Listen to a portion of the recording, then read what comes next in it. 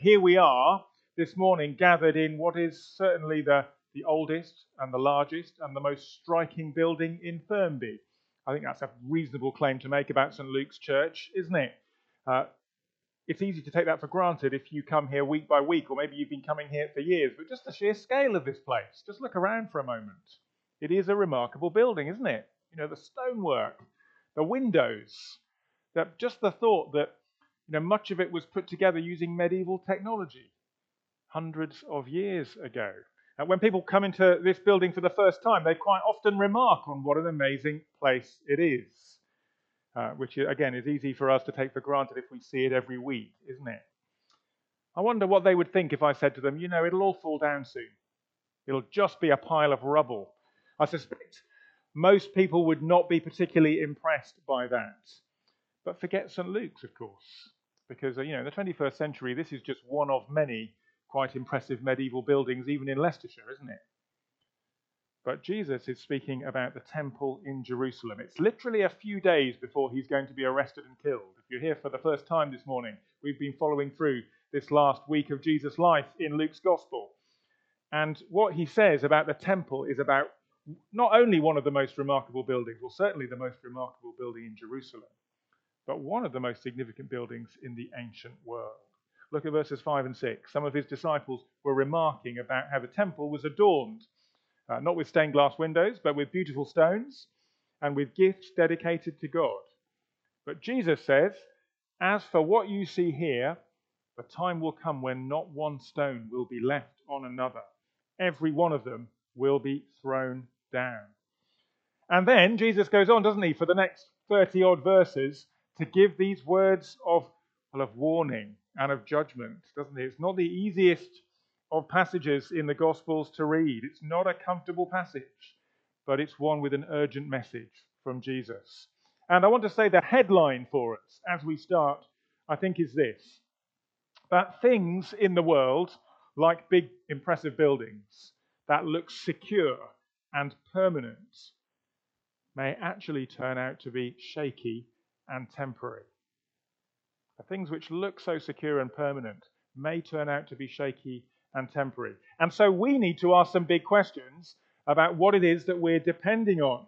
Where are we seeking our own security and sense of permanence? On what foundations will we build our lives? And to pick up on a parable that Jesus had told earlier on in Luke, are we building our lives on firm foundations of rock or on foundations of sinking sand? A little bit of background, first of all, because we need to think about prophecy and about history if we're going to understand a chapter like Luke chapter 21. The Old Testament, of course, is full of prophecies, isn't it? And you will know some of them. Prophecies of things like God's people being sent into exile, and prophecies of them coming back from exile again, back into their land and into their city. It probably felt to many people at the time of Jesus like a lot of those prophecies they knew well had, kind of been fulfilled, but maybe not quite as much as they'd hoped they would do. I mean, for example, the temple again. Well, yes, the temple had been rebuilt, but no, it wasn't quite the same as it had been in Solomon's time. And yes, some of God's people had returned to the holy city, but still, it was being ruled by the Romans, by this bunch of foreigners, wasn't it? A sense of God has been at work, but is there something more? And that's quite often how it works with prophecies in the Bible. It's quite a helpful thing to keep in mind when we're seeking to understand passages which look to events which are going to happen in the future. Very often there is something quite particular and historical in mind. And we do need to understand that if we're going to make sense. Sometimes it's what causes us confusion with Bible passages because we don't kind of place them in their context. But often, beyond that kind of immediate, what's going to happen in history sense, is a pointing to something beyond. In the Old Testament, often it's pointing to the coming of Christ.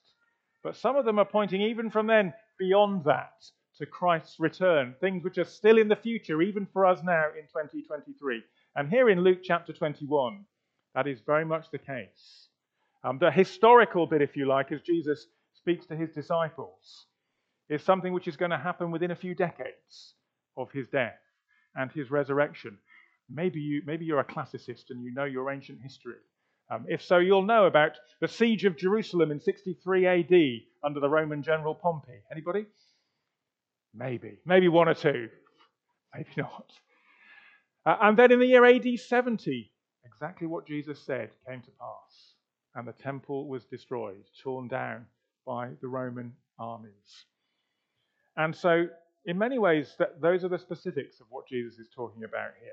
And yet, at the same time, the imminent destruction of this solid, impressive, most glorious of structures that so many people assumed would kind of stand there forever is also a pointer to the ultimate judgment and salvation that Jesus was wanting to point them to and to point us to as well. Listen, we can see these things right through this passage. We just don't have time to look at all of them this morning, but just scan through a few of these with me, will you? If you look at verse 6, right at the start, Jesus says, every one of these stones will be thrown down. Exactly what happened just a few years later on. If you go to Jerusalem today, you can't see the temple. It's never been rebuilt. If you look in verses 9 and 10, those descriptions of wars and uprisings, of nation against nation, that great sense of instability and upheaval in the world could have been a description of much of what took place in the decades after Jesus' death and resurrection. The things that people assumed would be stable forever, the Roman Empire and the peaceful rule of the Caesars, turned out not to be the case, and even that empire itself would fall in a few years' time. And then if you read through the warnings that Jesus gives in verses 12 to 17, he says things that are going to happen to his disciples who are there with him. It could almost be like a contents page for the book of Acts, that bit, which is Luke's second book. If you read those verses, it's the kind of things which happen to people like Peter and Paul and their colleagues. Verse 12, they will put you in prison, and you will be brought before kings and governors on account of my name. You will bear testimony to me, verse 13. That's what they ended up doing. You'll be betrayed by friends and family, verse 16. Some of you will even be put to death. Precisely what happened to some of those disciples who were there with him in the next few years. And then perhaps most clearly of all, in verses 20 to 24, we get quite a specific description of what is about to happen. Jerusalem surrounded by armies because its desolation is near. And Jesus says, verse 21, let those who are in Judea flee to the mountains. Let those who are in the city get out.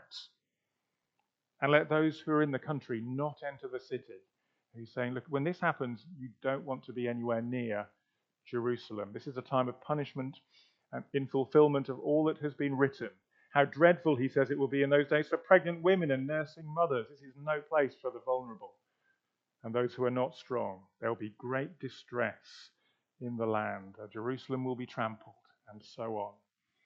And again, if you know your history, very sadly, that's pretty much exactly what happened.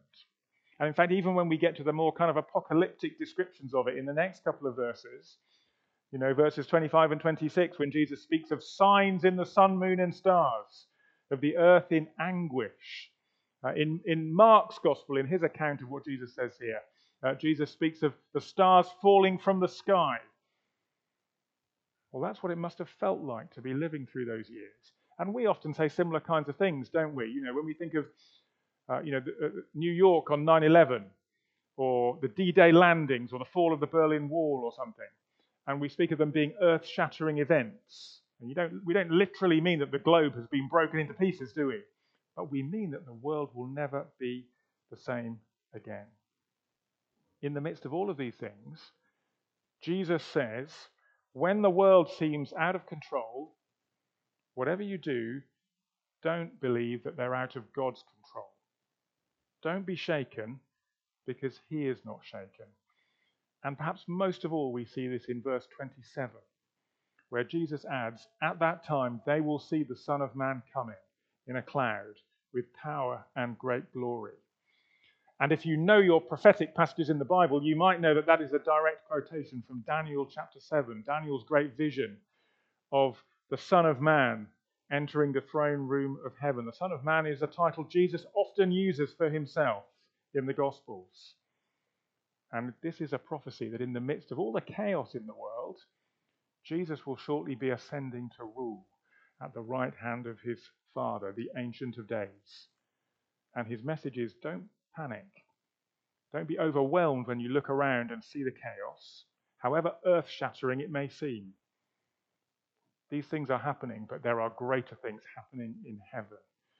They may be invisible to your eyes, but they're no less real. In fact, they are more real. And it's exactly what Daniel spoke about all those years ago. And if you trust in me, you're on permanent, secure foundations forever. And so in verse 32, Jesus says, truly I tell you, this generation will certainly not pass away until these things have happened.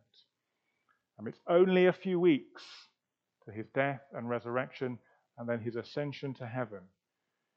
It's only a few years until those great buildings in Jerusalem will be gone. As he says, within one generation. But when that happens, Jesus will be on the throne. Verse 33, heaven and earth may pass away, but my words will never pass away. So all of that detail that Jesus gives us to say to us, don't be taken in by the stuff in the world which looks impressive and permanent and secure. It may look that way, but it may not be that way. But at the same time, neither should we panic when everything seems to fall apart, because the Lord does have all things in hand, even when we can't see for sure what he's doing. His words will never pass away, either in history or at the end of history. So what does this mean for us? Okay, well, Jesus unpacks this, first of all, in a kind of series of warnings in those verses, which are warnings for his disciples about what would happen in the next few years, but they stand as warnings for believers, for his people today. First of all, in verses 8 and 9, the warning not to be deceived by those who make claims which contradict Jesus. And it feels to me like what an appropriate passage to have reached on this weekend when the Church of England's General Synod is meeting for some of its discussions. Some of you will know there are great controversies in the Church of England at the moment. And on the surface, they're about things like blessings of relationships and sex and marriage. But actually, they're about Jesus' words, which will not pass away, and whether or not we will listen to them or whether we will make different claims. I know that's a little bit pointed in some ways. But isn't it striking that the Synod is meeting in York? Forget St. Luke's Church. I was in York actually about 10 days ago. Now, York Minster, that really is an impressive building. And there may be impressive buildings and impressive services with people in grand robes. But the test, as always, is not to be deceived by what is impressive. The test is, are we being faithful to the words of Jesus? Easy to point the finger at others. That is a question for all of us too. Secondly, there are warnings from Jesus not to panic when the world seems uncertain. Verses 9 to 11, about wars and uprisings. He says, do not be frightened when there is nation against nation, kingdom against kingdom, earthquakes, famines, diseases, fearful events, and great signs from heaven. Now, those verses, they're just an accurate description of what the world is like, aren't they? Whether it's the 1st century or the 21st century. You know, fighting in Ukraine, war in Sudan, rioting in Paris, floods in Italy, COVID, malaria, recession in Britain, earthquakes in Turkey and Syria, environmental concerns. We could carry on listing them, couldn't we? How do we respond to the stuff as Christians in the world which can often make us fearful? Jesus says, look, this is what it will be like. You don't need to be frightened, but at the same time, don't be naive. In a world which has rejected God, these things will happen. They must happen, he says, verse 9, but the end will not come right away. And there is reassurance in that. Jesus is saying, though the end will not come right away, there will be an end to it all. There is a promise of setting things right, just tucked away even in those words. So don't be overconfident in what seems secure, whether it's an impressive temple or church, or whether it's a paid-off mortgage and a solid pension. Those things are not as secure as you think. They will not last forever. But at the same time, don't panic at the things in the world which just seem so uncertain and dangerous. They are not out of Jesus' control. Put your security in him. And then the third warning in verses 12 to 17 is don't give up when you are persecuted. And when we read of all those things which happened to Peter and Paul and all the other apostles in the book of Acts, the persecutions, the arrests, the testimonies they gave, inspired by the Holy Spirit before governors and kings, even when they were martyred, some of them, giving their lives out of faithfulness to Jesus. It's worth remembering that that too is not just about the first generation of disciples, is it? But it's been the experience of many faithful believers through the last 2,000 years, including many who gave their lives in English history and whose lives and witness are part of the story of why we are able to be here together as Jesus' people. And of course, we need to remember that it also remains the experience of many of our sisters and brothers around the world today. And this kind of passage may not be our favourite passage, but I wonder if part of that is because we're in the West and it's relatively comfortable. And I wonder how this feels to a Christian, reading it who can't admit publicly that that is what they are, whether they're in China or in Eritrea or wherever that might be. The security that we do experience in this country is in many ways quite a historical anomaly, isn't it? We shouldn't just assume it will last or start to build our trust on the fact that things have been relatively good for quite a long time. The good news at the heart of this passage is that in the midst of whatever uncertainty may or may not come, as Jesus says in those words, heaven and earth will pass away. These things will not last forever, but my words will never pass away. And as Peter said to Jesus elsewhere in the Gospels, you have the words of eternal life. To whom else can we turn? So, don't be deceived. Don't panic or fear. Don't give up. Because the call not to trust what is impermanent is the flip side of Jesus calling us to trust in him, because he gives us a secure hope. He is seated at the right hand of God reigning. He will return to bring judgment on everything in the world and to rescue his people. And these things are unshakable. So finally, I don't know if you noticed, there's a kind of refrain which runs through this chapter. The words aren't exactly the same, so perhaps it's not that easy to notice. But this is what I want to leave you with.